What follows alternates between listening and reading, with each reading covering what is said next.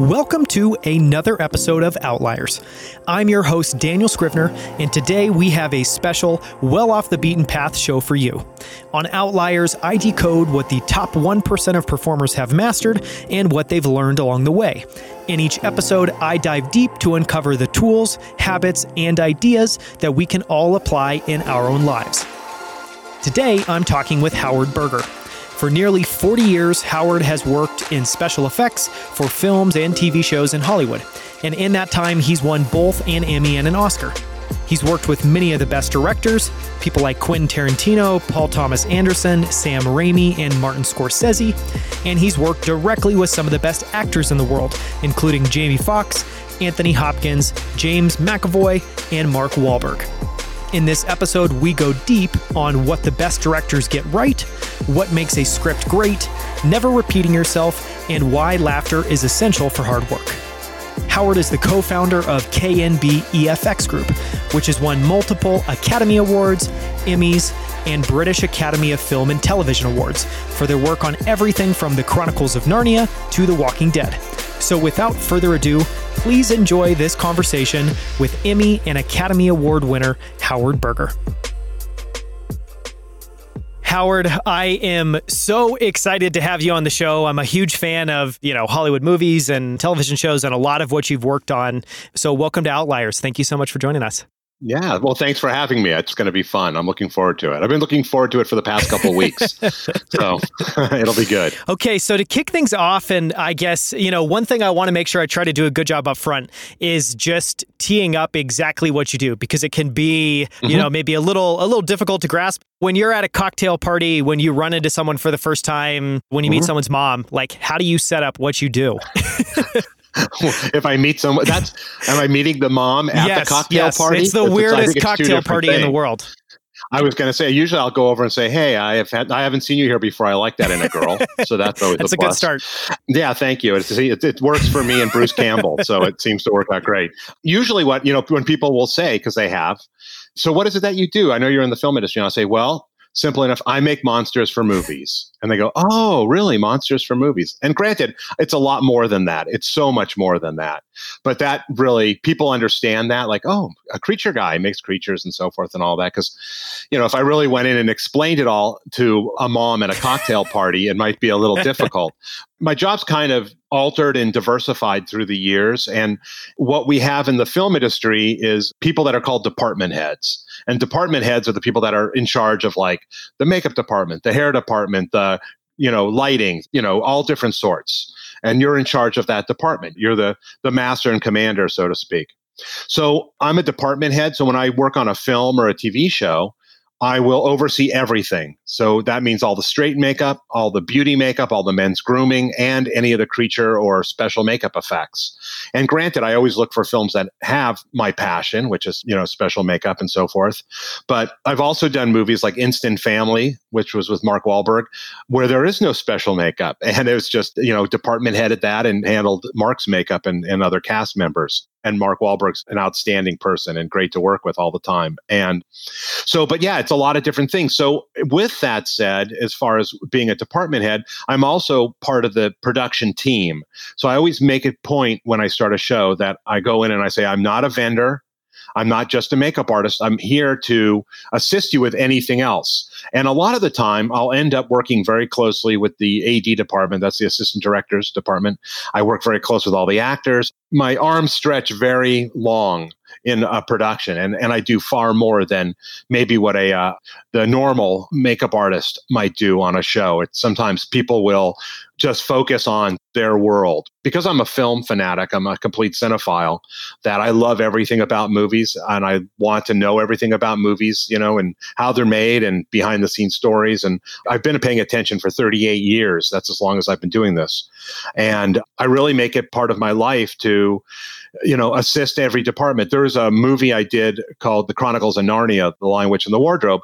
And I decided on that movie, I wanted to spend one day doing everybody's job. And I did.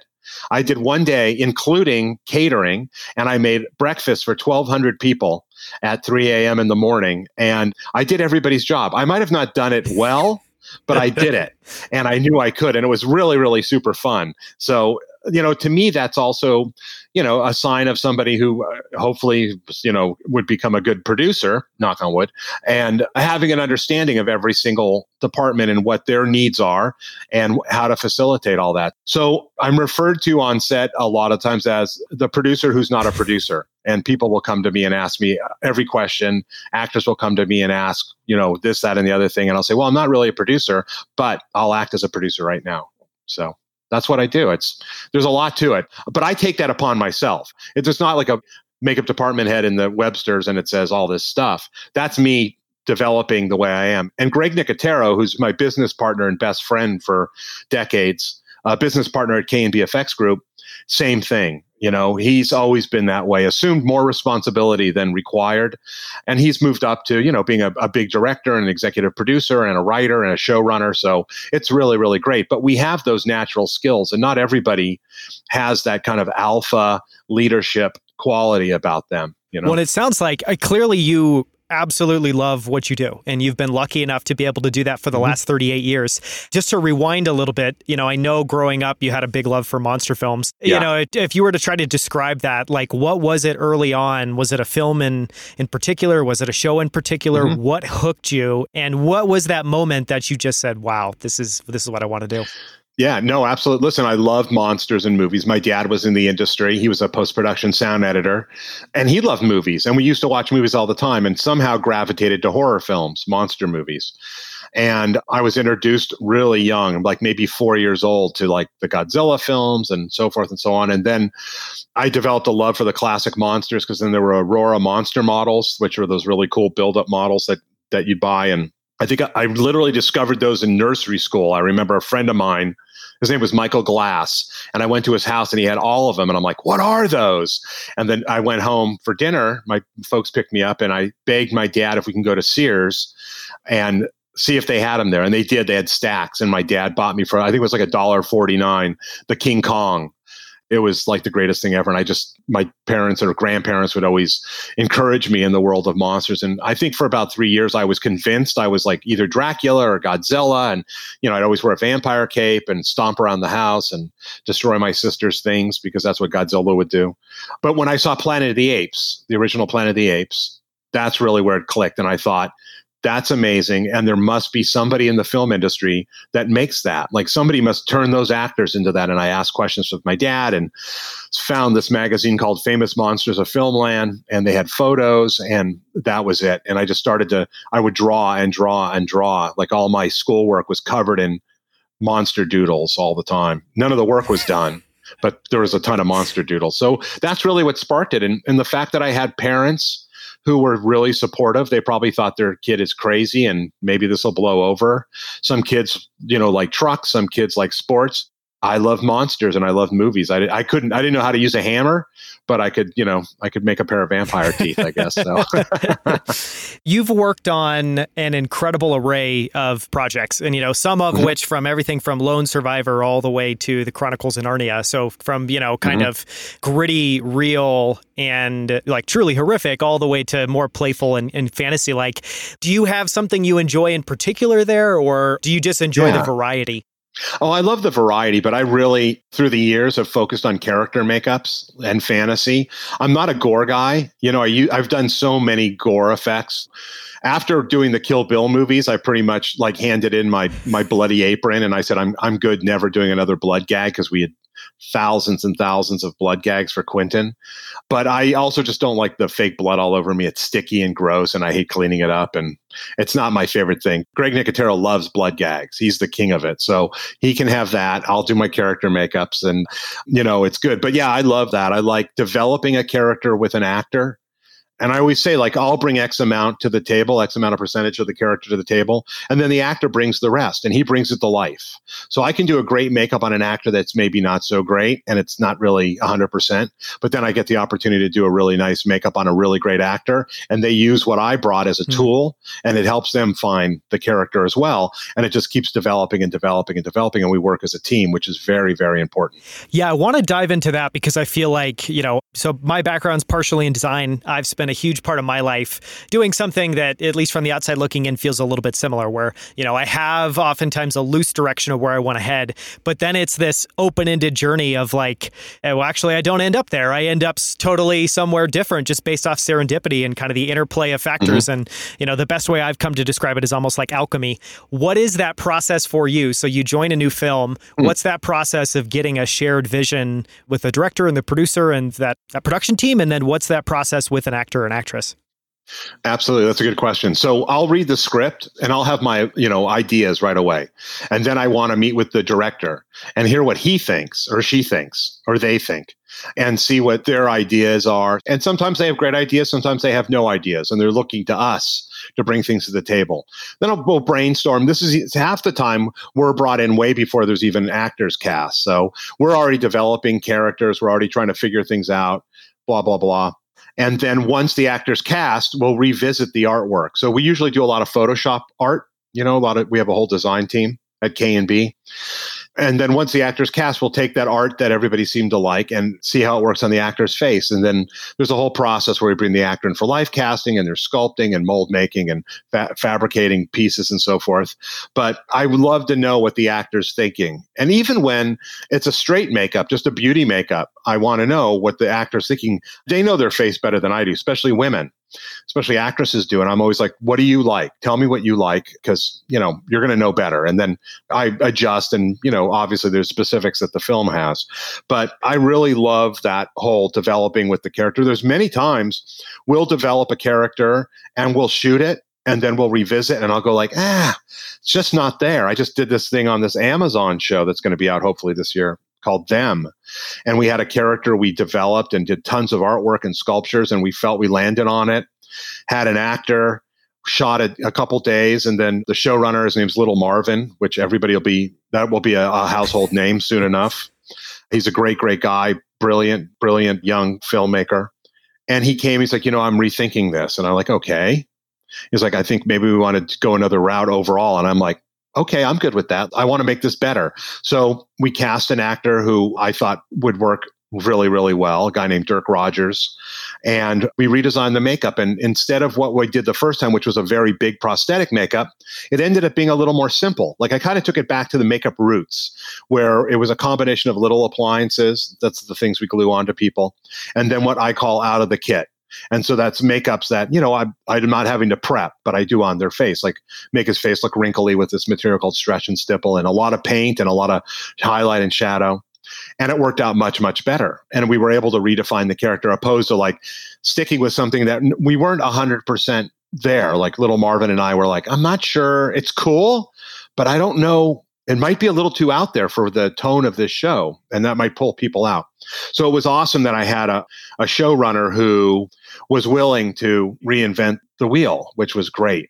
And I think that's because he's fairly new at this and he didn't know he's not allowed to do that. So I was so excited. And I didn't say, well, we can't do that. I'm like, sure, we can do that. It was great because we ended up coming up with something, I think, between he and I and Dirk, who played the part, who brought it to life, something really, really unique. And when the show comes on, you'll all see it and be like, oh my God, that's pretty awesome. I feel like that's one of the most difficult parts of the creative process.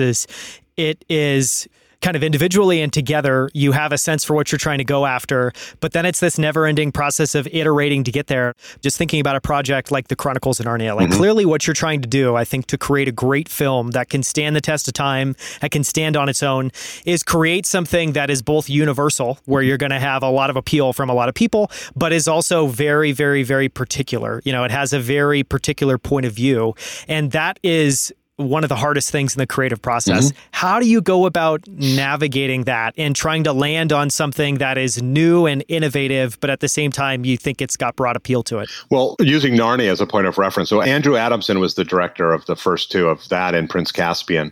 And he really had a great vision. Like he's been thinking about this all his entire life. And granted, the source material is right there. It's great. I mean, C.S. Lewis wrote these amazing books that are, been cherished by generations after generations after generations. So Andrew really developed what he was thinking. And what was nice is it was a rare example of a singular voice. There's not a lot of directors, sadly, who have a singular voice. Quentin Tarantino has a singular voice, and it. Like the buck stops there. So it was that way with Andrew as well. And Andrew had Shrek under his belt, which is animated, but made a ton of money and great story. So he had some cachet, he had good pedigree to start with. But we knew we had to create something that wasn't, I don't want to say familiar, but that you didn't compare. Like, oh, that kind of looks like the guy from da-da-da-da-da. So I asked Andrew, I said, what's inspiring you in this? What is your memories of the books? And he said, this movie is based on my memories as a sick child reading these books over and over again in my bedroom. And that's what I want it to be from the eyes of me as a kid. And I understand. And that really was a key to this. I'm like, there's no preconceived notions. Andrew is remembering how he felt when he was 10 years old, sick as a dog in bed for months, reading all these C.S. Lewis books. One of the other things was that Richard Taylor from Weta Digital, Peter Jackson's company, from Weta Workshop, actually, it's Weta Workshop. He was originally going to do the movie. And so they had designed a lot of the characters, spent like a good year designing stuff. But King Kong got greenlit, Peter Jackson's King Kong. And so Richard called me because we'd been best of friends. And he said, listen, I can't do this, but would you consider meeting with Andrew Adamson and maybe this would work out? So I met with Andrew, and so did a bunch of other makeup effects people. It wasn't just like, hey, Howard's going to do it. It was like 4 other people bidding against it. And I had meeting after meeting, and the meetings went on for 6 months until I finally got the phone call. And Andrew said, we want you to be part of the family. And I was so overjoyed. It was like I'd never felt any better about, landing a show. So we began designing immediately. We had months and months, which was also a rarity because nowadays you get like hours to design a show and prep it. But back then we had something like 6 months. So at the studio at K&B, they had about 120 people working on the show. And we spent night and day on it. And every week, every Friday, we would do an art presentation. So Andrew and the producer, Mark Johnson, and some of the other executives and so forth, and other crafts people showed up. And we would have a big presentation of where we were at, what we were thinking, what our prototypes, because we prototyped everything first. We did like 5 different Mr. Tumnus makeups that were totally off. And we did some centaurs that were like a little too scary. Fridays were the show and tell. So on Thursday morning, I brought my 3 children in, which were all young, like from like 6 to 12. And I would give them the art presentation and they would critique it. And I wanted to know what they thought because they loved the books. They had no preconceived notions, but in their mind, they know what color Mr. Tumnus's hair is. They know the skin color of the White Witch. They know if those ears are too big for Mr. Tumnus. Those are all notes, by the way, that they gave me. My daughter Kelsey gave me. It's like the ears are wrong, and the witch doesn't have lips like that. And and I'm like, okay. And I'd write all these. Yeah, amazing. So I would do that every Thursday. I'd have them come and visit. And they gave me notes and they were really, really helpful because it was through the eyes of a child. It wasn't like, it should be more like Alien and Jaws, but different. It wasn't that at all. Working on the movie was parallel to the book. We basically went through the wardrobe. We lived in Narnia for 7 months in New Zealand. And when the movie ended, we came out of the wardrobe and we were all heartbroken. And it literally was, to me, it's my most favorite film I ever worked on all levels. And I'm super proud of the work. I'm super proud of the work K&B did.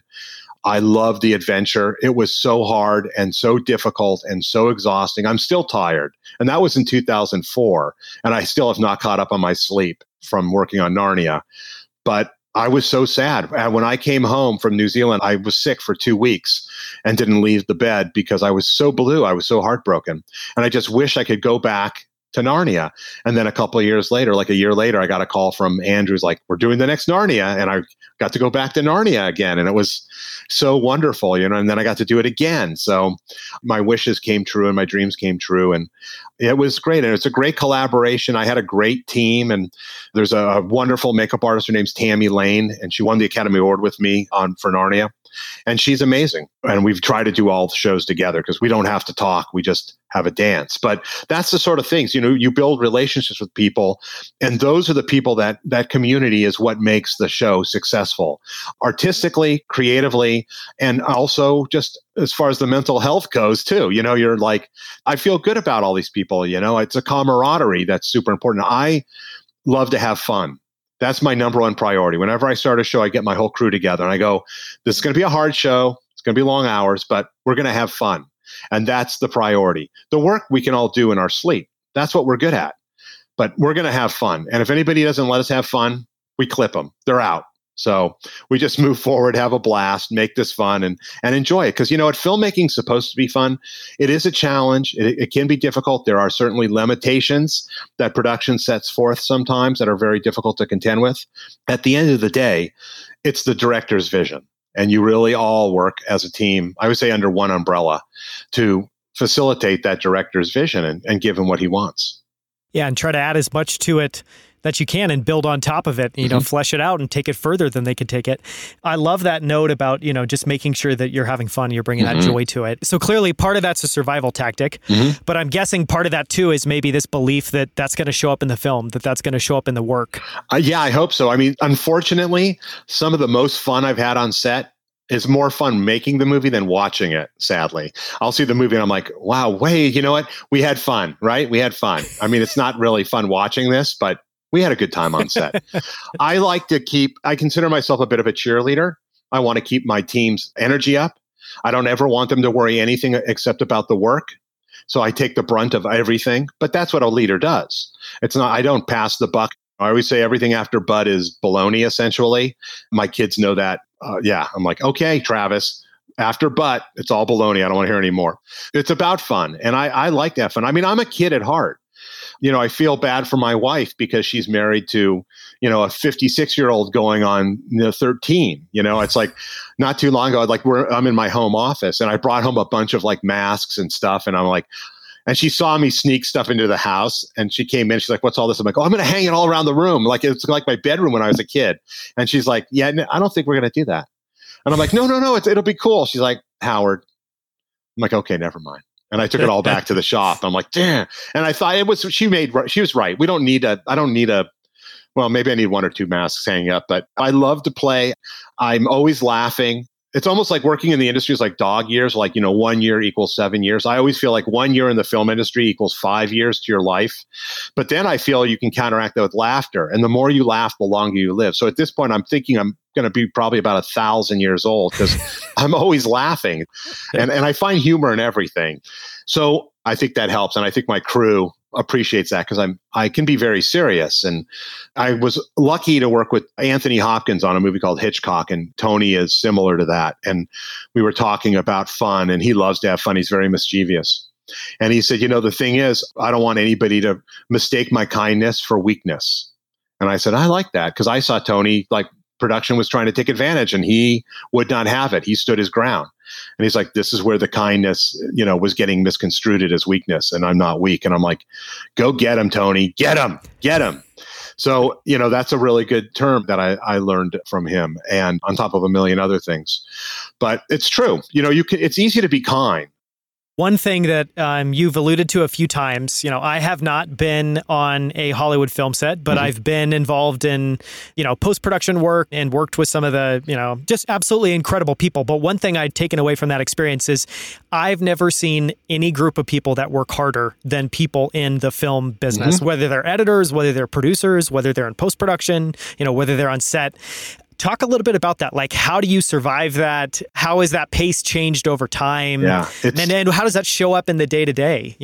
Yeah, it's hard, man. And you're right. People on film work their butts off, Insane. It's insane. It is insane. And I have done shows where I've worked 90 to 100 hours a week, which is obscene, and had very little turnaround, which means the time you go to sleep and the time you wake up.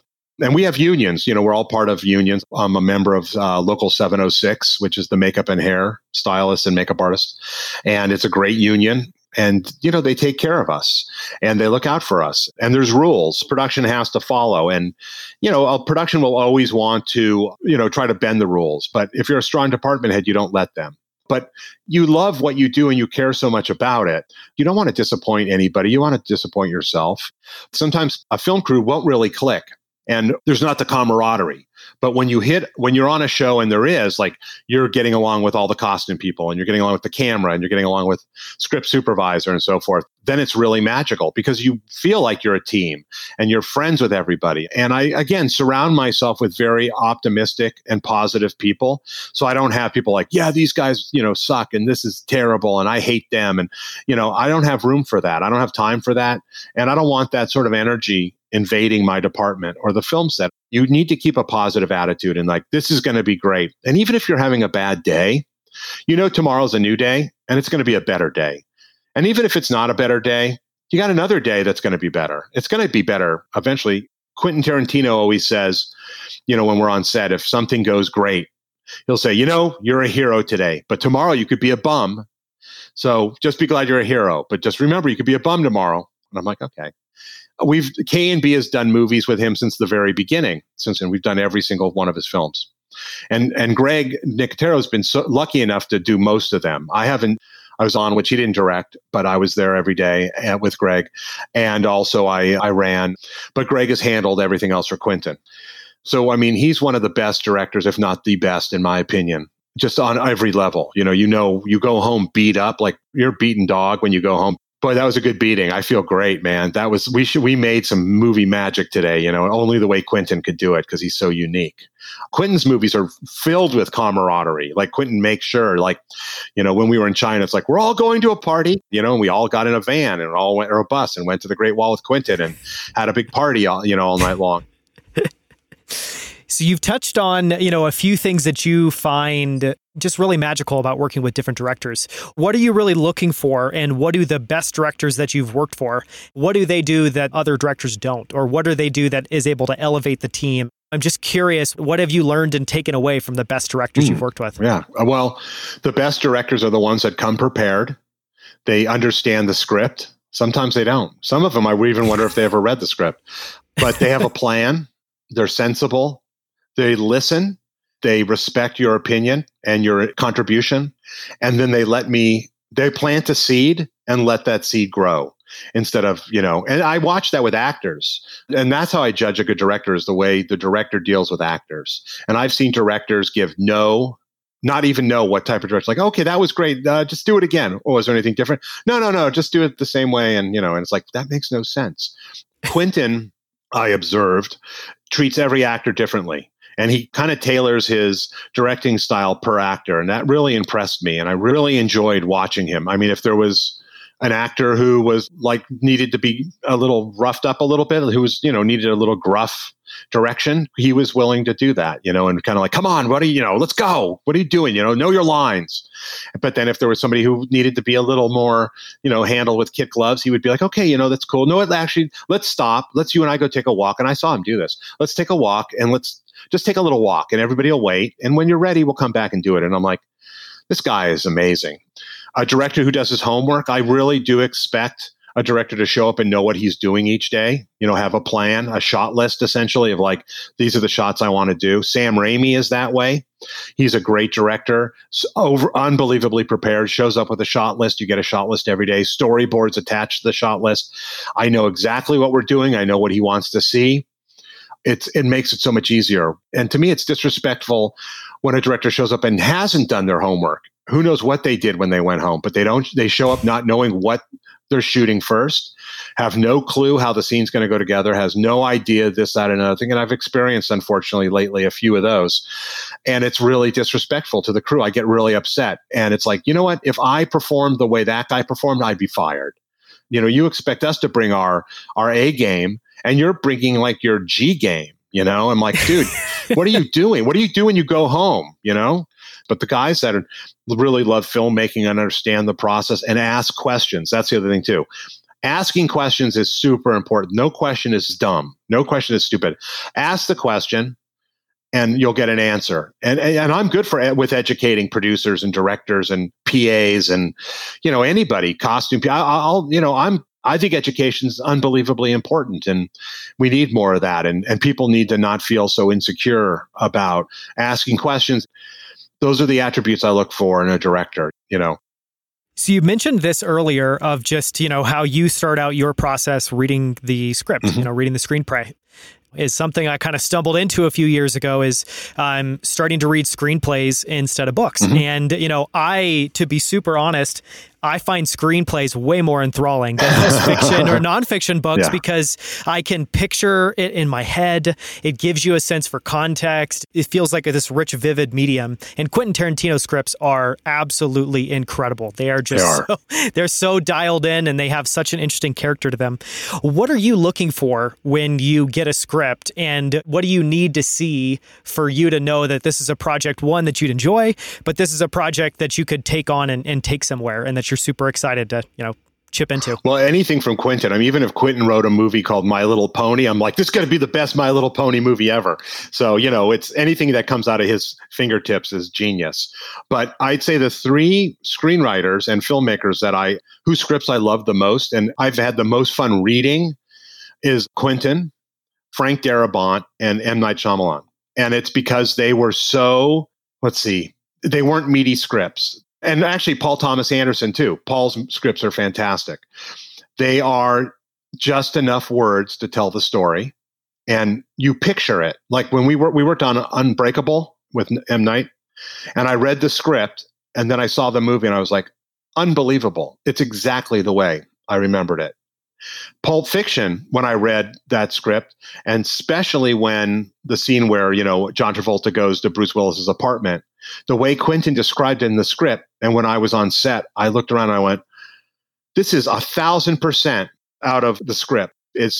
Quentin's words are so vivid, and he uses just enough words to tell that story. It's not a big meaty thing. And that's probably, like, I've been getting back into reading books lately just because I feel stupid.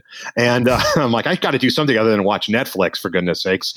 But yeah, at times I find myself, because I read hundreds of scripts every year, I find myself drifting. I also suffer from dyslexia. So I have to go back and reread. But in those scripts, I don't. I get it all. I absorb it. Reading Green Mile, I remember I got that script and I sat down and I read it and I cried at the end. And I never, ever got emotional reading a script. But it was so beautiful. And the way Frank explained everything and told the story. And I felt it in my heart. I felt the sadness and loneliness of losing everybody you knew. The Tom Hanks character, Paul, everybody he knew is gone. But he'll continue to live. And it was very heartfelt. And I remember putting it down and my wife said, how was it? And I was just bawling. And I'm like, best script I ever read. But those four filmmakers, Quentin, PTA, M. Night, and Frank Darabont are just unbelievable writers and magical. And when you read one of those and it's for a project that, so you read the script, you end up getting excited about it and you say yes, I'm sure the wheels in your head are turning the whole time you're reading the script. Do you start sketching right away? Do you try to, allow everything that you've read to sink in? What is the process, I guess, from taking in an idea? And then how does that then turn into you starting to shape that in your own mind? Well, I like to read it from beginning to end, just like I see a movie, and I want to just absorb the storytelling. Then I'll go back and pinpoint, I'll highlight all the stuff that I think I'd be responsible for. And then I'll start thinking about, I'll break it down and start having discussion with the designers and with Greg. And we figure out like, okay, this might look like this. And here's some ideas. And, sometimes we'll put together kind of a little bit of a lookbook and show the director and like, this is kind of what we're thinking, is it kind of in this vein or this vein? It's like, yeah, Then there's directors that you've worked with for a long time that you have a shorthand with. Frank Darabont, we have a shorthand with, and same with Quentin and Robert Rodriguez. And I remember on Green Mile, there was a specific makeup on Patricia Clarkson, who plays the wife that has brain cancer and they had done a couple tests and Frank just wasn't happy with it. And it wasn't because it wasn't good. It just wasn't what he was thinking. And he couldn't express to the makeup artist what he wanted. I was already on the show and I was there doing something else. And he said, Howard, I need help. I want vampires, John Carpenter's vampires. And I went, all right, I know what you need. So I went home and I got a cast of Patricia and I sculpted these little socket pieces and all. And I did a test makeup and he's like, that's at 100%. And I said, but I speak the same language. I understand your Darabont speak, same with Sam Raimi. I understand Sam. I understand Quentin. We understand Robert Rodriguez, and like this little Marvin I was talking about, speaks the same way. He can say one thing, say like Henrietta. And I'm like, yeah, Henrietta from Evil Dead. Got it. I'm on it. I know exactly what you want. And then, but those are planting the seeds, and that's what's really, really great about it. And you can then, amazing things can grow out of it.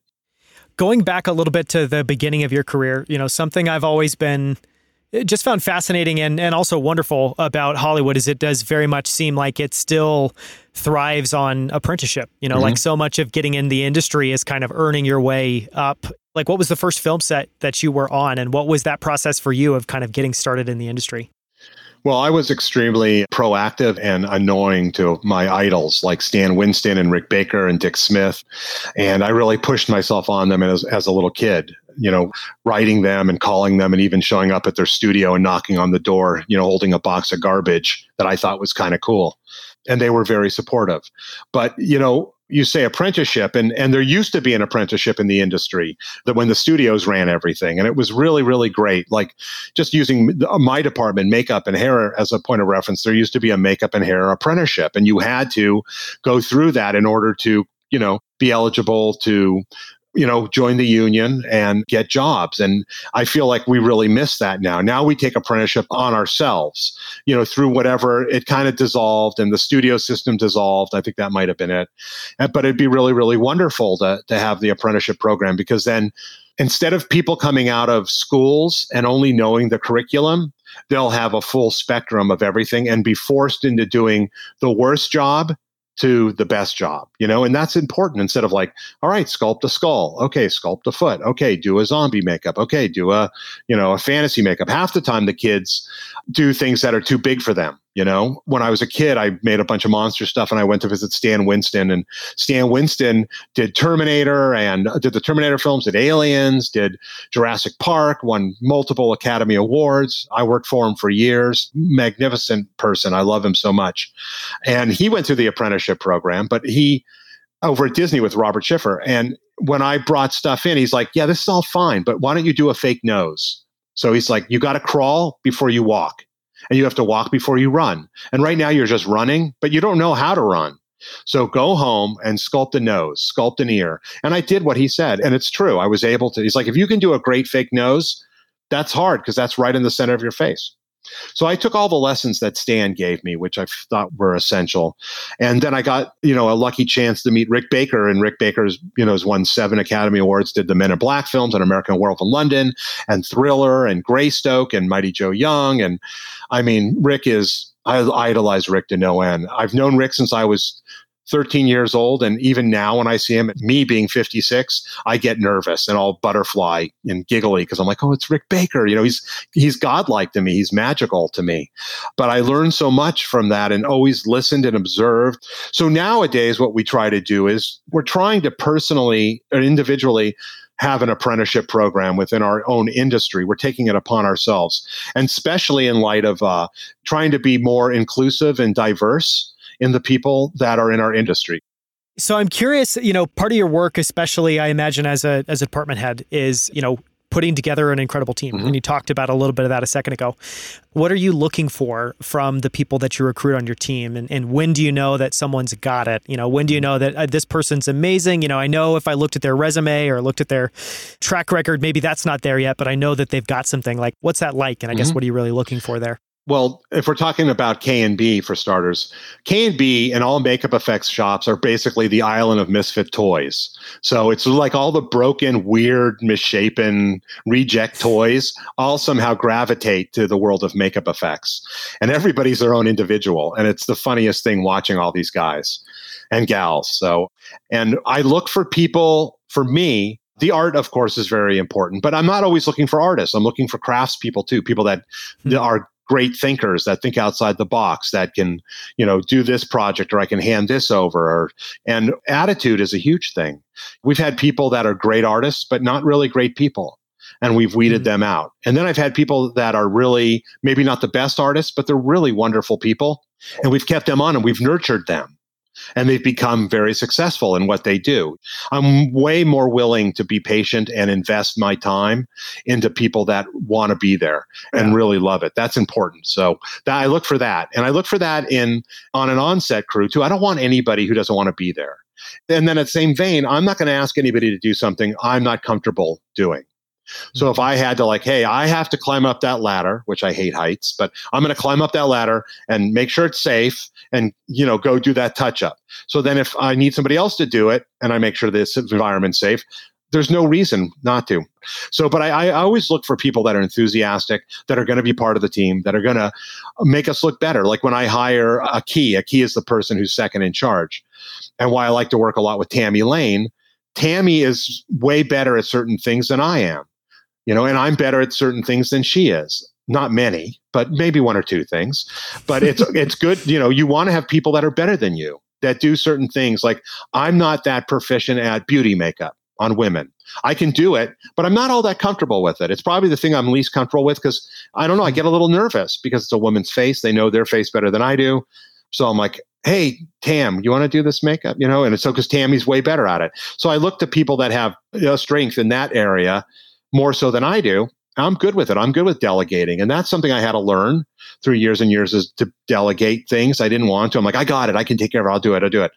Well, you can't. You go crazy and stuff falls through the cracks. So I've certainly learned to delegate. It's very important. And you find people you trust, people you can give the assignment to, and they run with it. I don't want to be there and nitpick like, hey, you know what? That vein should probably go here. It's instead of like, no, that's cool. Just keep going. Maybe do this and this, but know what? It's yours. It's an alien. Run with it. Don't make it blue. That's all I say. Don't make it blue. Goes back to your idea of, planting a seed and letting it grow. Absolutely. And not trying to take, too much control of that. Right. To let it happen. One thing that clearly stood out to me, and you already mentioned it, was working with Anthony Hopkins on Hitchcock. Mm-hmm. And, that's an example of something that I find so magical and only happens in Hollywood movies where, an actor literally transforms. And a big part of, and that is at every level, they transform their speech, they transform their mannerisms, they look completely different. What does that process look like when you're working with an actor? Like, I'm just so curious. Is there a moment where it all clicks together? Oh, yeah. Does it just kind of build over time? What is that like? Well, Tony's an exception to the rule. I mean, he's the greatest actor around. And, when I got hired right away, I started work. And this is also what made that all work is Tony was accessible to me anytime I needed him, which that's a rarity. Usually like, we'll send a double. And I'm like, that's not a true test. Testing this makeup on a double is not testing it on Tony. Sure. So Tony was always really good. And so the first time we did the test makeup, we did 6 versions of that makeup.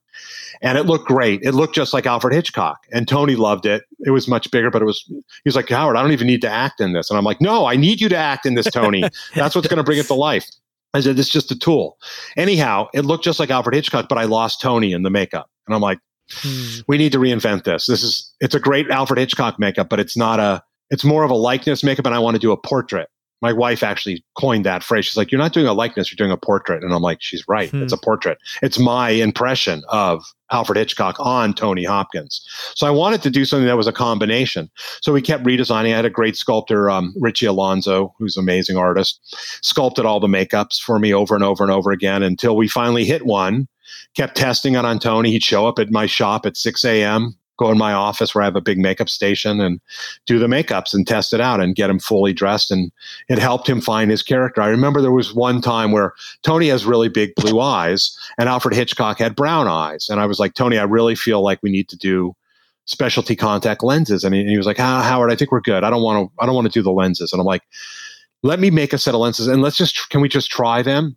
He's like, Howard, I don't think people are going to realize it. It's going to be fine. I'm like, okay, well, let me make a pair of lenses and let's just take a look.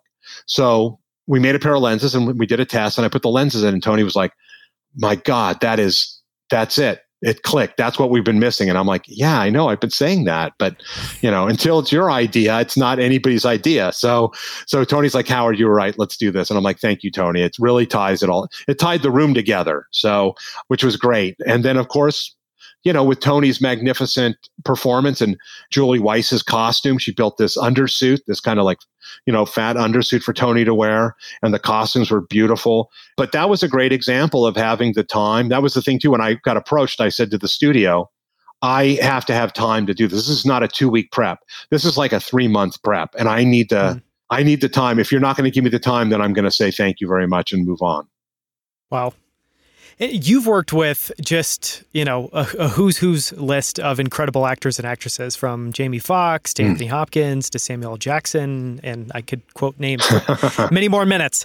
What have you learned that is surprising and interesting, from the actors and actresses that you've worked with? Like, what stands out from the most remarkable ones, the ones that are best at their job? Gosh, what have you taken away from what they bring to the role? Just what has that been like? I've been so lucky. And no, a question that gets asked a lot to me is like, you must work with like some really difficult, horrible actors. And no, I don't, because they're not. I love actors. I love them. I'd say James McAvoy, who was an unknown when we did Narnia. I love him with all my heart. He is a great friend still. And it was really fun to watch him become this movie star on this film. And the next movie he did was King of Scotland, which is a great film. And I watched that film and I watched decisions James made that were so subtle. And I was like, God, he's just amazing. He's just picking up. But I learned a lot from James. Jamie Foxx, who K&B has worked with quite a bit, but I had the pleasure of doing Jamie's electro makeup for The Amazing Spider-Man Part 2. And Jamie was such a great guy, such a giving, considerate person and actor. And again, patient. I went to see Jamie before we started, and I had all this artwork that Nicotero had supervised and really like ushered in with the production, like got to the point, like this is where the studio wants Electro to be. And Greg did all that. And I stepped in because I was going to go to set. So I went to go see Jamie and I brought all the artwork. And I said, before we talk about this, I need you to look at all the art and I'm going to tell you what you're in for. And you have to let me know that you're going to be okay. Because if you're not, this is going to be miserable and it should be fun. And Jamie looked at everything. He's like, dude, I'm so in, I can't tell you. But Jamie couldn't have been better. And I learned humor. I mean, more humor because Jamie's a very funny guy. We had 3 a.m. calls. He'd come in singing and great mood. And we had a thing with all the crews. It'd be myself and Peter Montagna doing Jamie, and then Josh Turry and Tammy Lane doing Clay, who was Jamie's stunt double. We had always 2 Electros on set. 2 Electros for the price of 1. And we would do a thing where Jamie would start a conversation every morning of something, just controversial or whatever. And then he would say, okay, and when we're done with the makeup, everybody ponder it. Now it's time to ponder. And we'll reconvene at cleanup time. And then all of us would come back in and clean up and we'd start talking. He's like, so what did you think, Howard? What did you think about this? And I'm like, well, this is my feeling. And Jamie, what was your thought? And da-da-da-da. And he just made it so wonderful. And just because it could be a drag for him. I mean, there were days where he was like in a full nude prosthetic makeup, except wearing like a little, bikini thing. It was a good 5 hours to get him in it. Then he would shoot 12 hours and then it'd take 2 hours to clean him up. Wow. Never said a word, and just was a complete gentleman, like one of the best. Colin Farrell, I got to do a movie with him and became friends, and he's wonderful, so collaborative, great ideas, super patient. I put him through some horrible stuff in the remake of Fright Night that Greg Gillespie directed, who also directed I, Tonya. Really cool director, but just let us go. And there's another example. He just planted the seed between Craig and Colin. We came up with some amazing stuff, great production design stuff, great actual sculptures that like Jeremy Aiello did for us at K&B.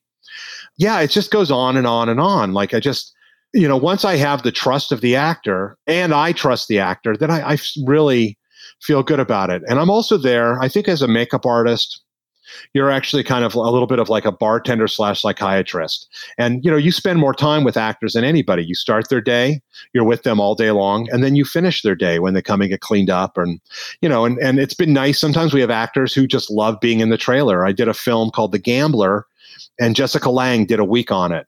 And she gravitated to the trailer. Like I have my hair department head, a guy named Johnny Villanueva, who I met on Lone Survivor. We do everything together. And he and I are the best team.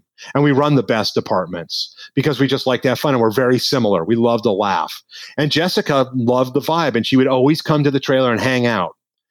During lunchtime or whatever. She's like, why do I want to be by myself in my trailer? I'll hang out with you guys. You guys make me laugh all the time and we have such a good time. And yeah, and it's true. We'd watch stuff on television. We watch Cheaters, she's like, what is this show? I'm like, it's called Cheaters. She's like, it's the greatest show I've ever seen. So it's stuff like that, or John Goodman. And, you build a environment in the makeup trailer that the actors feel they're safe and that they're being taken care of and being respected and are there to have a good time. And that's really, really important to me. Like Johnny and I did a film with Alan Arkin and Mark Wahlberg, a thing called Spencer Confidential. And I love Alan Arkin. I always wanted to meet him. And he didn't really need makeup, but I brought him in every day so Johnny and I could talk to him. And he finally started to realize, and he's like, Howard, why do I even come in here? I said, because I want to talk to you. He's like, but you do like a minute makeup on me, but you take like 20 minutes to do it. And I went, because I want to talk to you, because I think you're so magnificent. He's like, well, just tell me you want to talk and we'll just come to my trailer and we'll talk. I don't need to come in here. I'm like, fine. So Johnny and I would go to his trailer and hang out and just talk to him. I'm just like, Alan Arkin is the greatest guy on earth, you know? I have also learned, because I get to work with so many actors, that you still have to draw a line in the sand for yourself. I don't go out and have dinner with actors. When I say I'm friends with them, that, you know, occasional like text message or maybe a call like, hey, just checking up to say hey, or, you know, it's not like, hey man, let's go out and let's be best friends and let's go to Disneyland and hold hands. You know, it's not that. I just keep in touch because I actually truly care about them and really like them, you know. Mm-hmm. But yeah, you have to be careful of your relationship. You know, you need to keep it, you're still a professional level you have to do. That's number one. And then just to be there and be their confidant and so forth. And they need to feel safe is the big thing. The makeup trailer should always be their sanctuary. There's a few things that I just have to ask about, have to touch on. Yeah. And one of those is going back to the Chronicles of Narnia. You know, in that film with your team, you won an Oscar. I did. What was that experience like? What was it like to learn that you had been nominated? What was it like to wait until that night? What was it like to hear that you had won? Like, was it just all one dream sequence? Yeah. Well, I grew up watching the Academy Awards. I've been watching it ever since I can remember. And my dad loved it. And we would watch it every time it was on, every year. And, you know, I always dreamed of being in the film industry. And once I understood what the Academy was, it'd be really cool to be in the Academy and someday and, you know, all this stuff. Anyhow, you don't go into a movie thinking this is my Oscar. And there are people that do that. And I believe in karma, and that works against you. So the second you go, you know, this is my Oscar, you're never going to win that Oscar for that. You just jinxed yourself. And it sounds crazy, but I do believe it. And I feel like that's a scientific fact. And it's not an alternative fact. It's a scientific fact. You heard it here. Yes, it's true. So when we did Narnia, I never thought about that. I was just like, I think I did a great job and I had a best time ever. So when I heard, hey, your movie's being considered for an Academy Award or, you know, for best makeup, it could be a contender. I'm like, wow, that would be amazing. Like that would be a dream come true. But, you know, that's cool. It's gravy, you know, on top of like, I got to do a cool movie and I made a good living and I had the best time and I'm proud of what I did. So that's the payment, you know, that's the payoff. And people like the movie. So anyhow, the night before the Academy Award nominations are announced, and I made it down to what's called the Bake Off. And the Bake Off is a part of the Academy where there's 7 movies that are selected. And then you go talk about the movie to the voting members and have a 5 or a 10-minute clip. And I did that. And I didn't know. So there was voting. And so I waited. And then I was very excited and I went to bed. And I bought a bottle of champagne just in case. And so I woke up in the morning and, you know, when you turn the TV on, they don't announce and best makeup is, you know, because they want to talk about everything else. So I was like, God, I don't know. I wonder. And then I got a phone call at like 6:30 in the morning and it was Mark Johnson, who was the producer on the film. And he said, hey, Howard. I went, hey, Mark. Well, congratulations. You've been nominated for an Oscar. And I was like, oh my God. And I was out of my mind. And I told my kids and I got the bottle out and I popped the bottle. I still have the bottle in the cork.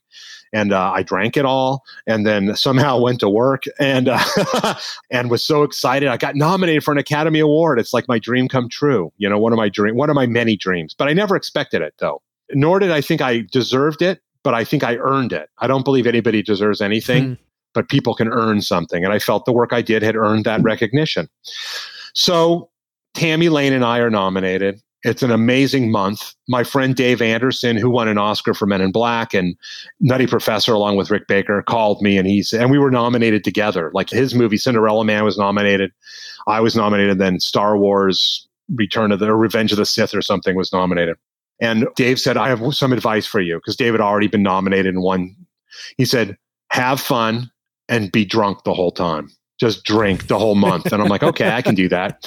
So anyhow, it was just a great thing. It was one wonderful thing after another. We got to go to the luncheon, which is amazing. We got to go to all these parties that the studio sent me on like a publicity tour. They realized like, hey, Howard Berger's kind of a secret weapon because he's not like a standard guy who just like stands there and, yeah, we had a good time. It was really fun. We did a lot of stuff. Yeah. Huh. Like I'm there to entertain. I'm like, turn it on. Yeah. Here we go, everybody. So Disney started sending me around to like South by Southwest to promote the film and do a bunch of things. It was really fun.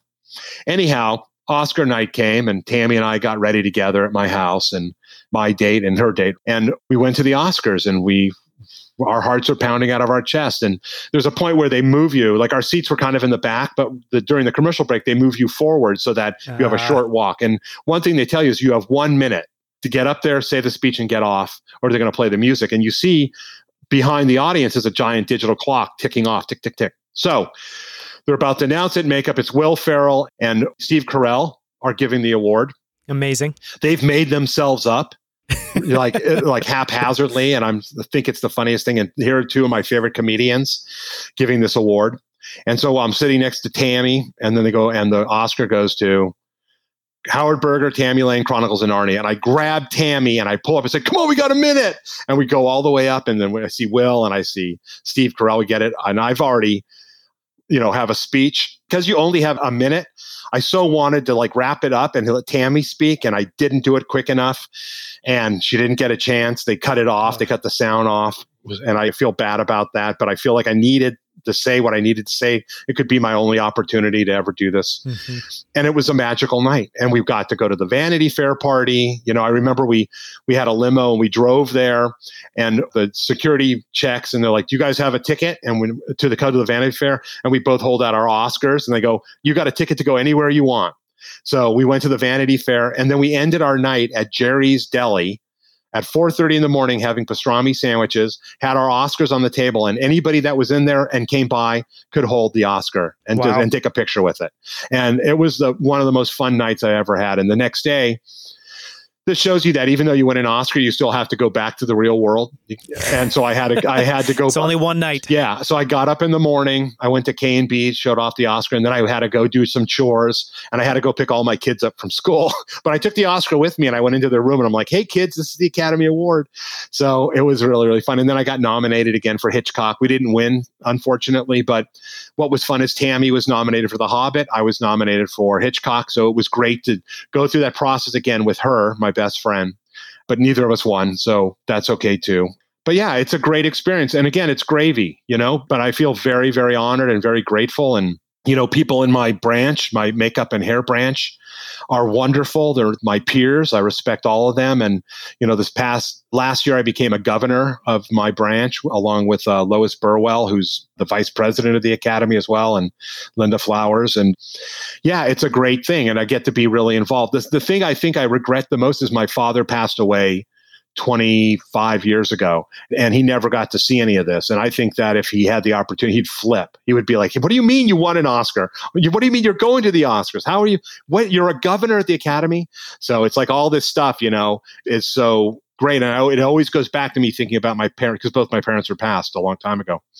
And I always think yeah, man, if they were here, they'd flip, because this is this was my dad's dream, and I just really was lucky that I got to live it, and I just know that he's hopefully looking down and going, wow, I can't even believe that, my son has accomplished so much. So I'm very proud of what I've done, but I'm also very, very grateful. Every day I wake up and I'm like, thank you so much for letting me do this. Mm-hmm.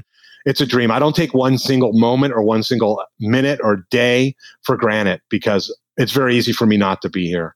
It's just a lot of hard work, a lot of just having taken the initiative. It was scary. I was scared taking a chance all the time. Like when I used to work for people, I used to work for Rick Baker and Stan Winston and Kevin Yeager. And then one day I said, I'm going to start my own company with my friend Greg Nicotero. That meant I might not ever, that company could have failed. I would have no money. I'd be broke. I'd be out of the business. But I was lucky, and both Greg and I had such drive. There was no way we were going to let that company fail. And it's been 32 years. We've had K&B, and K&B is an iconic makeup effects studio in the film industry. And it all started in a teeny tiny little shop, a little room, 800 square foot. We're now 20,000 plus. So it's pretty amazing. What has that collaboration been like? I mean, I think, there's very few instances I can think of someone having, a true partner, a best friend, someone that they love working with, that they've gotten to build something over decades, and you've gotten to do this for 32 years. What has that been like? Well, it's been great. I mean, Greg and I became fast friends. I worked on a movie called Day of the Dead, a George Romero zombie movie, and we worked for Tom Savini. And that was my first location. I was 18 years old and Greg was 19. And Greg and I, we just met and we were like, I think we're going to be best friends for life. So I talked Greg into moving to LA, which he finally did. And we got a house and we had a bunch of roommates. And we all worked on different shows and some shows together. And at a certain point, I said, we should start our own company because we're not making the money. We're not getting the recognition. Nobody knows who we are, but we're running the shows. Mm-hmm. And he's like, yeah, let's do it. So we've got a little show we did for like $700, but it turned out it led to one thing after another, after another, after another. And I think of Greg. Greg's my brother. He's the brother. I have 3 sisters that are all younger. I don't have a brother, but Greg's my brother. And I cherish him and I love him in that way. And I respect him immensely. And I always did. And granted, like any brothers fight, brothers argue, brothers sometimes disagree. But the underlying relationship is you love that person to no end. And I would do anything for Greg. And I think Greg would do anything for me. I think we're going to be friends till we die. And nothing's going to ever change that. It doesn't mean that we'll have K&B forever. Who knows what happens, They might just go, yeah, we're done with the film industry. We have this new thing. Apple came out with a chip and you just put it in your neck and you watch whatever you want. So I'm like, okay, there you go. But I do know that we'll be friends forever. And we're going to be in that old age home together, the motion picture old age home together. Our iron lungs will be right next to each other and it'll be great. That sounds beautiful. Yes. So you've done so much. We've covered so many films here. And, for anyone that's interested, I highly encourage people to go on IMDb and browse through everything that you've worked on over time. Are there things that you're still itching to work on? Mm-hmm. Is there like a type of movie you love? And what does that look like? Well, there's 2 directors I would love to work with. And I don't think I'm going to get the chance to. I would love to work with Woody Allen, but Woody Allen doesn't ever need my services. So I think he's a magnificent filmmaker. And I would love to work with Clint Eastwood. And he runs a tight ship. The guys he's been working with forever are still there. So he's a loyalist. So I don't see why he'd go like, I think I'm going to switch over and use Howard to do this show. But those are the 2 filmmakers I'd love to work with. I'm really trying to break into producing. There's a project I'm interested in that I'm trying to develop that I hope will lead into that. I love what I do, but I feel like I need to start segueing into something else and use my other talents to make better sense of filmmaking, which I know I can. I've currently been co-writing a book. I've been researching. I'm doing a book with a good friend of mine, a writer, Marshall Julius in the UK. And it's going to be cool. I think it'll be out next year. We've been interviewing tons of makeup effects people and actors and directors and visual effects people and editors. And it's basically a book about relationships and camaraderie and adventure and fun stories. It's not a technical manual about like, and then I put the glue down, and it's none of that nonsense. It literally is some amazing stories, and people have amazing stories about their experiences with specific actors. It's not a rag mag. It's not a dirt book. It's all about fun. And I think people will really, really enjoy it. So we're hoping we got to finish writing it. It's taking a long time, but the pandemic actually helped us. Like Marshall called and he's like, now we should write that book we've been talking about for 12 years. And I'm like, perfect opportunity. And I'm like, okay. And we did. We've interviewed over 50 people so far for this book, and it's really going to be a great book. So keep your eye out for it. It's going to be called Practical Magic. So yeah, we're trying to get that going, but that's not going to be till next year. But yeah, I mean, I want to do that. I want to do everything. I don't want to limit myself. I just like it all. I just want, but most of all, like I keep saying, I want to just have fun. I want to always have fun and enjoy what I'm doing. It doesn't make sense not to. Life goes so quick. We've seen a lot of people pass away. And I'm sure even though older people, you see like, died at 95. I'm sure on their deathbed, they thought, I didn't get enough. 95 years wasn't enough time. And it's like, I didn't get to finish this. I didn't get to finish that. And I'm sure I'm going to feel that way. I'm like, I need another 200 years. What the hell? I laughed enough. Didn't that work? I'm sure. But, it's never enough. But in the time that we have, we need to be kind to each other. We need to be considerate and respectful. And we need to do what makes us happy. And that's important. You must do what makes you happy. Just have fun, have a great time. This is supposed to be fun. We're here for a reason. It's not to be miserable. It's to be, enjoy it and make other people's lives better. That's also I like to do. I work on movies and it's entertainment. It's whatever, but it makes people happy, and that's great. And movies make me happy. Like I love seeing films. I grew up on them. I've been watching movies since I was a little teeny kid. And I try to watch at least 2 or 3 movies, a week when I'm working, when we're not stuck. Now I'm watching 400 movies a week, but and finished up, 3 seasons of Hannibal in 2 nights. So I wasn't sure if I should kill people and eat them or eat them and kill them. I was unclear about that. But no, it's real simple, man. Just be cool and have a good time. And enjoy life because this is all we got. We don't go around once, I think. Nobody's proven it otherwise. So not yet. Not yet. Well, thank you so much for being here. You've shared so many wonderful stories, and it's been amazing to just chat. So I really appreciate it. Thank you, Howard. No, it's great. I love talking. Ask my wife. So no, I love it. And I love educating, and I like talking about what I do because I love it. And trying to spread the good word of being positive to people and, just be. It's a great message. It's underplayed. It is underplayed nowadays. Like, you don't need to talk smack about anybody. Just be happy and just enjoy and be nice to everybody. Things will be a lot better if you're just nice to people. It's that simple. So I wanted to ask if you'd be willing to do 2 more stories. Okay. One was, I was curious what your favorite film is and what you love about that film or what stands out to you. Is that favorite film that I worked on or favorite film overall?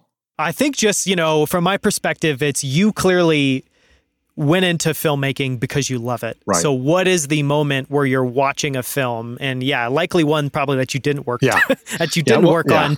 Yeah, that just really stands out to you and what's so special about it. Well, there's 2 movies that changed my life. And the first one was Jaws. When I saw Jaws, I couldn't believe what I was watching. It was the most terrifying, brilliant film I'd ever seen. It's still my favorite film. I can watch Jaws anytime. It's so well made. It just tells the story. Spielberg did such a great job. He treated it almost like he shot it very much like a TV movie, which was his background. There's no inserts and crazy shots and crane shots and drone shots and any of that nonsense. It just sets it up and it tells you a magnificent story. I love Jaws. I still love Jaws. I don't go in the ocean because of Jaws. So it's been 46 years I haven't been in the ocean. And then the movie that really did it for me was the original Star Wars. Star Wars came out and I'd heard all about it, but I couldn't picture what people were saying, in the beginning, the spaceship shoots over your head. And then prior to that, we've always just been on that flat level. It's like, spaceship goes across like this. And I went to see it at the Chinese theater. My dad took us. We sat out in the rain, waiting to go in hours and hours, and finally got in. And it changed my life. It truly did. I walked out of that movie thinking, I'm going to work on films like this. This is the type of movie I want to work on. And I've never worked on a Star Wars film. And I think at that point, I wish I did. Now I'm okay because it's not where I think it would be, in my mind. And I prefer just to keep my dream the way I think it is. But Star Wars and Empire Strikes Back, George Lucas and Steven Spielberg could do no wrong in my eyes. And those movies were magical to me and changed my life. I was like, these are the movies I want to make when I grow up. And they were. It's amazing. And so I have to ask one more story, which was from, I've heard you tell it, and I would love if you share it again. And that's just what it was like for you to be a part of Kill Bill. Oh. And what it meant to just step up into that challenge and what the process was like. Well, on Kill Bill, Greg was supposed to go do Kill Bill, but his wife got pregnant and he couldn't go. She was delivering. Actually, as I got on the plane, I was on the phone with Greg. He was in the delivery room and he's like, the baby's coming. And I'm like, I'm getting on the plane. It's like, there's the head. I'm like, I have to shut the phone off. And so Devin, who's Greg's son, was born as I was leaving and got onto the plane. Wow. So Greg obviously couldn't leave his wife for what was originally supposed to be 3 weeks of shooting in China. Turned out to be 6-7 months, which my then wife, wasn't very pleased about, hence why she became my then wife or has become my then wife. It was amazing, but I didn't know what we were in for. We just went with a bunch of stuff and hoped that we could make stuff happen. I had 2 other guys with me, Christopher Nelson and Jake McKinnon, and 500 gallons of blood and a ton of body parts. But we didn't know. We didn't know because basically, we talk about Quentin's scripts. That scene was kind of like, and then all hell ensues. And I'm like, what does that mean? Same with Dusk Till Dawn. It's like, and then all hell ensues. And I'm like, that's a 6-week shoot of all hell ensues. So we went to China, tried to get stuff going there. It was very difficult. It was super, super hot, humid, miserable, sweating like a pig. Quentin is very demanding, as he should be. And at first, the effects aren't going just as well as we had hoped. And we're trying to rethink things. And the thing is, we're thinking too inside the box. And Quentin says, you guys got to get out of the box. Get out of the box. Start thinking beyond. And we started thinking about it. And we started watching what some of the Chinese guys were doing and the stunt guys. And there was Quentin wanted, when people were getting slashed, the blood to shoot out. And I'm like, oh, well, normally that would be a squib. And he's like, we're not doing squibs. I'm like, okay. Well, that would be a hose. He's like, we're not doing that. And so I was looking and I saw that the Chinese stunt guys, they took condoms and they would fill it with blood, wrap them up, and they'd hold them in their hand. They were small. And on impact, they'd shoot them and blood would spray out. And I'm like, oh, that is genius. So I talked to them best I could. And I went out and I bought condoms, but I had bought like American condoms. They're like, no, they have to be Chinese condoms because they just break. And I'm like, of course, there you go. That explains it. So I went and got this and we filled it with blood and we had a big bucket of water and we put all the blood condoms in there because that way they wouldn't stick. They would just float and they wouldn't break. And we would hand them off. And Quentin's like, now you're thinking outside the box. You talked about squibs. We can't do that. You figured it out. So Quentin pushes you to figure out, yeah, there's 10 ways to do this, but what's the way you wouldn't do it? And that's the way I want to do it. Mm-hmm. So, we had this great experience and we stayed there for 7 months and we did, I kid you not, at least 40 to 50 blood gags a day, just Chris, Jake, and myself. The day would start off with a rehearsal for the first half of the day and I'd take notes and and this guy's arm gets cut off, this guy gets split in half. And I go over to Chris and Jake, I'm like, okay, so what do we have for this? He's like, no, we got to make it. And I go to Quentin and I go like, when do you think about shooting this split thing? Oh, we got plenty of time. We're not shooting that till after lunch. And I'm like, lunch is in 6 hours. So we'd be putting stuff together and we did electromagnets and came up with a whole bunch of cool things. I think at first Quentin, like I said, wasn't like, he was like, this isn't happening. It's not happening. Maybe this isn't going to work out so well. But then it kicked in. Mm-hmm. And I was really glad that he had the patience to stick with it and let me try to figure out where our shortcomings were. Mm-hmm. I felt we were very handicapped the whole time. But once we got the momentum and the crew clicked, and that wasn't just with the US crew. We clicked with the Japanese crew, the Chinese crew, and because we'd all go out. And I always said, you know what? None of us understand what we're saying because we speak different languages, but we all laugh in the same language. And we would just go out and laugh and laugh. And I understood the Chinese guys laughing. I understood the Japanese guys laughing.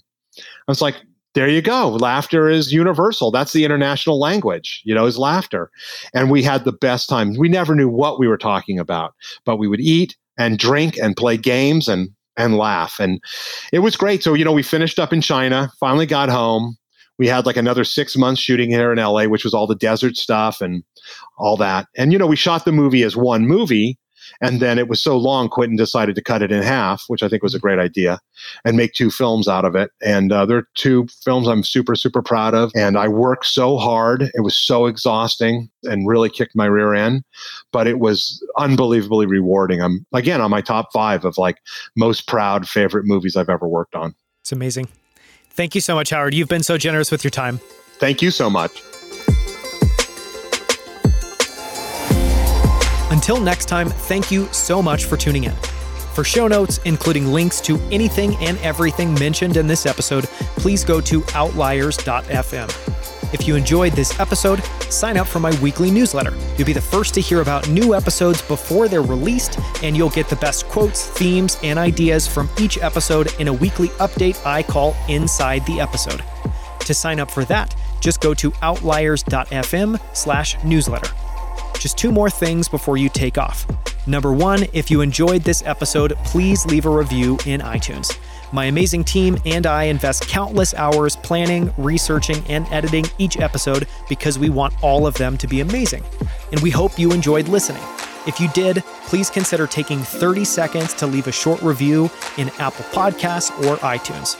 Reviews are crucial in helping us get the best guests and helping more people find Outliers. So if you have 30 seconds, please take a moment and leave a short review. Thank you so much. Number 2, if you haven't already, sign up for my Friday 5 newsletter. Each Friday, you'll get a short email where I share the coolest things that I've been using, loving, and pondering each week.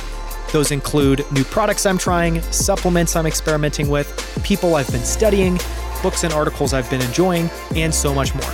It's super short, it's filled with awesome and interesting stuff, and it's a great way to get inspired each week as you head into the weekend. To get access, go to friday5.email. That's FRIDAYFIVE.email. Thank you so much.